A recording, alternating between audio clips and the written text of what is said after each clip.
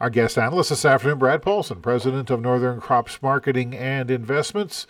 Brad, it was kind of a two-sided trading day with wheat a little bit higher, soybeans lower, corn slightly lower as well.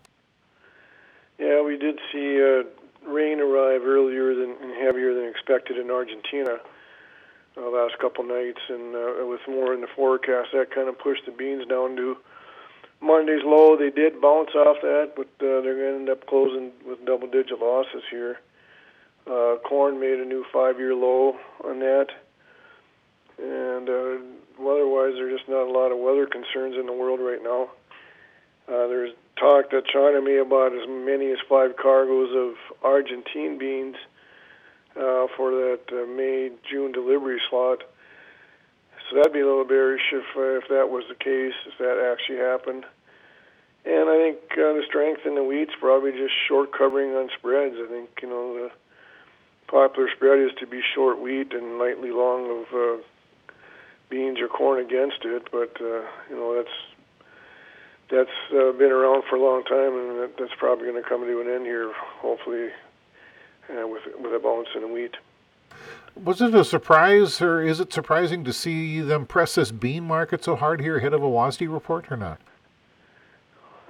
Well, not really. I mean, it's kind of still in the weather market here, and like I said, we did get that rain. Southern Brazil got some needed rains too.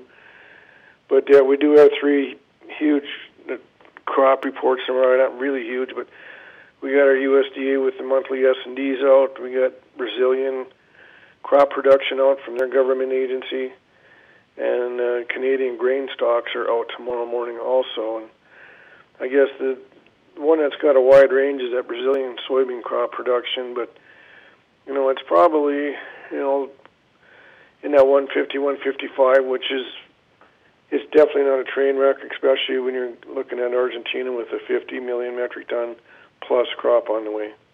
Yeah, considering they were down in the teens last year.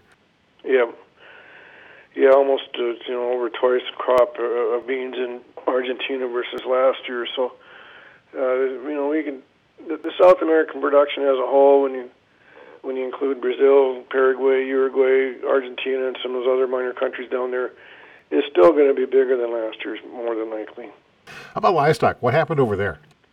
Well, we saw a little correction of yesterday's big gains. Feeders down $1 in the front end. April's down 50.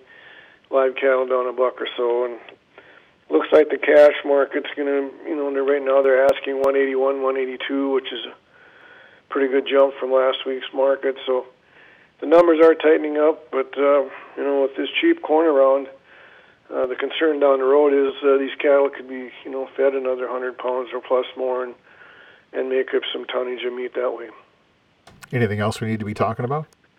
Well, the energy market, it's kind of the same thing there. We're up 50 cents in crude, up 4 to 6 cents in the products, 6 cents, and get natural gas down, of course, after the Biden ban on new LNG exports. But we did see our EI weekly petroleum inventory numbers. We did see a build in crude of 5 million barrels, 5.5 actually, but a draw of gasoline and diesel or distillates of about 3 million each. Northern Crops Marketing and Investments President Brad Paulson.